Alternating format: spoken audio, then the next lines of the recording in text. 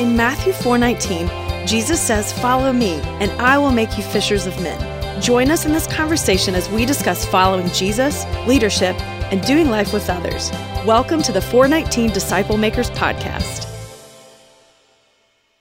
Hey everybody, I hope you're doing really well today. We have invited you into this conversation we're having here at 419 Disciple Makers Podcast about the method that Jesus used to disciple those 12.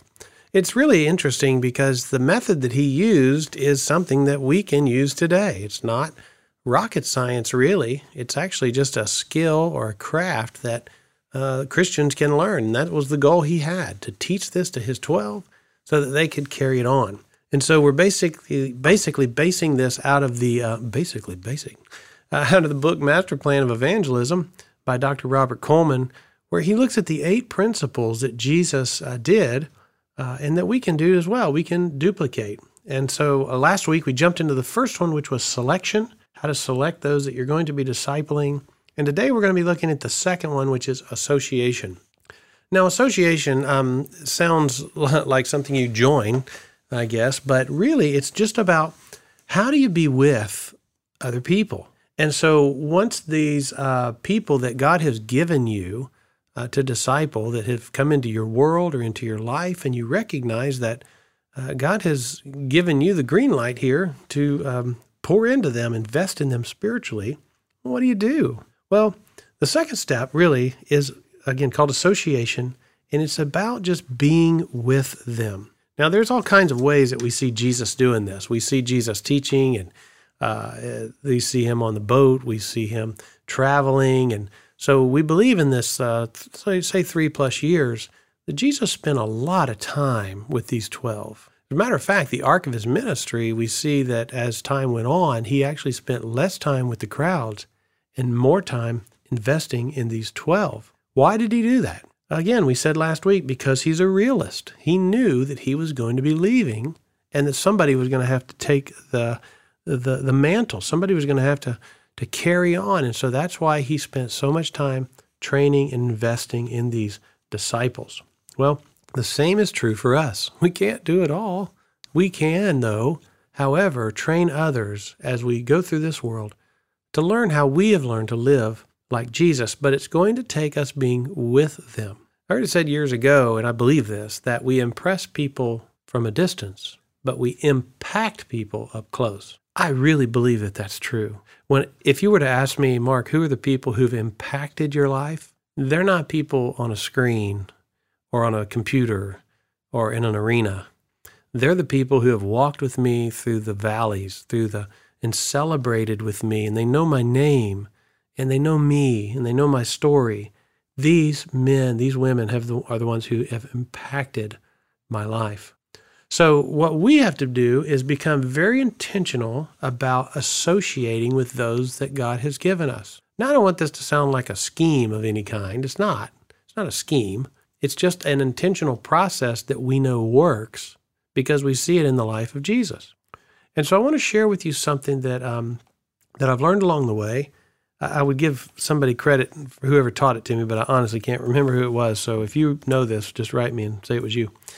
It's called the Be With principle. The Be With principle. And it's interesting because there's 2 scriptures that we see it really play out. Now, the first one is in Mark chapter 3, verse 14. And it's really an interesting passage of scripture. And so Jesus has been teaching the 12. He's been, knowing that he's been with the crowds. He's been up in the Galilee. And it says here in verse 13, chapter 3, verse 14, it says, Jesus went up on a mountainside and called to him those he wanted, and they came to him. He appointed 12, designating them apostles, that they might be with him, and that he might send them out to preach.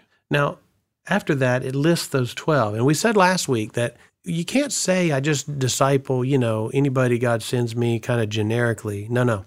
Jesus had 12 people that he knew by name. He knew their family. He knew their occupation. He knew their fears. He knew all about them. Why? Because he spent time with them. But what's really cool in the scripture is it says that he appointed the 12, designating them apostles. And here's the reason. that they might be with him. Think about that. Not that he could teach them great and wonderful and powerful things. I mean, that would happen, but it would happen because he was with them. Now, you and I have this commodity of time that it's one of the most precious commodities we have because, again, nobody gets to the end and says, boy, I wish I had more money. No, they always want more what? They want more time. And so time is a gift from God. And if we believe that it's our time, then we treat it that way. But if we believe that our time is a gift from God and God has given us that time, then we say, God, how do you want me to use my time? And I believe that living the Great Commission lifestyle, it takes time. It takes time set apart to be with people. So for men that I've discipled over the years, and I've had several groups over the years that I've discipled, it's been my joy actually. I can remember as I was selecting and praying over who God wanted me to have in my group, I just would schedule coffees with these guys or lunch or golf or anything, just anything to just spend an hour with them doing something, just so I could observe their life and get to know them a little bit better and to just make sure that these men that I'm praying over, I had a list of 5 or 6 names, and I would just try to calendar out every month ways to spend time with these men before I ever invited them into my group. Reading the life of Jesus and seeing how he did it, I think that's pretty close to it. Now, again, it's not the only way to do it, and it's not the perfect way to do it. I don't do it perfectly, but it is a very intentional way to do it. And this be with principle is powerful. And how do we know that? Well, after Jesus chooses them, and then he teaches, and then he, of course, is betrayed, dies, resurrected, and then the book of Acts comes along, we see the Holy Spirit come into these guys' lives. They're scared to death. They don't know what to do. And then they go out doing the ministry that Jesus had trained them in. And if you go over to Acts 4:13, it's really interesting. It's kind of a play on numbers. The first with principle is Mark 3:14.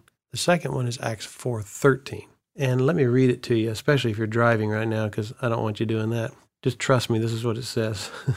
It says, when they saw the courage of Peter and John and realized that they were unschooled, ordinary men, they were astonished, and they took note that these men had been with Jesus. You see it? The with principle. Jesus called these men to be with him, and later the evidence of their life was that they had been with Jesus. What's your with Jesus time look like? Have you been with Jesus lately?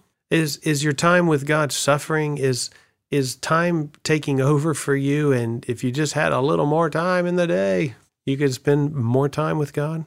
Well, friends, that's not going to happen. You're not going to get more time in the day. We got to make time. God has got to be the priority of our life, the first commandment. And when God becomes the priority of our life, then spreading God's message becomes the priority of our life. And we begin to do that through discipleship, through sharing with others what we know to be true about living for Jesus. So I want to encourage you today that it's not that complicated of a process. You don't have to go to seminary for this. You don't have to memorize the Bible for this. You just first have to pray for God to send you some people to disciple, and then put your antennas up and start looking and listening, because God will definitely do that. And when he does, then start the second principle of association. Invite them into your home. Invite them to plays. Invite them to church. Invite them to play golf or to play tennis or to shop or to coffee or to lunch or to breakfast.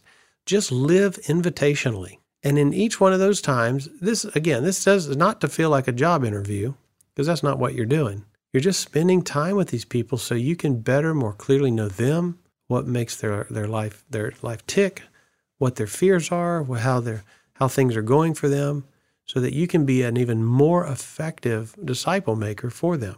So it's a wonderful principle, this be with principle. I am looking at just the model that a mother and a son have, or a father and a daughter have. They say we spell love T-I-M-E, and I believe that. I had a funny story one time. I get the opportunity still, I can't believe it, to speak to children's groups, and I do this retreat called Scream, every year or two in the mountains, and there's, listen to this, there's like 400 or 500 third, fourth, and fifth graders there. I don't know if you've ever had the joy of trying to speak to hundreds of third, fourth, and fifth graders before, but oh man, it is exhausting and it is wonderful. And what's so cool is that you can really bring the simple gospel into their lives and change their life. But I remember one time teaching there in one of the sessions on a Friday night or Saturday night, and I asked the group that, I said, how do you spell love? And of course, I had just set up, love is spelled out in time. In time, we invest in people that we love or things that we love.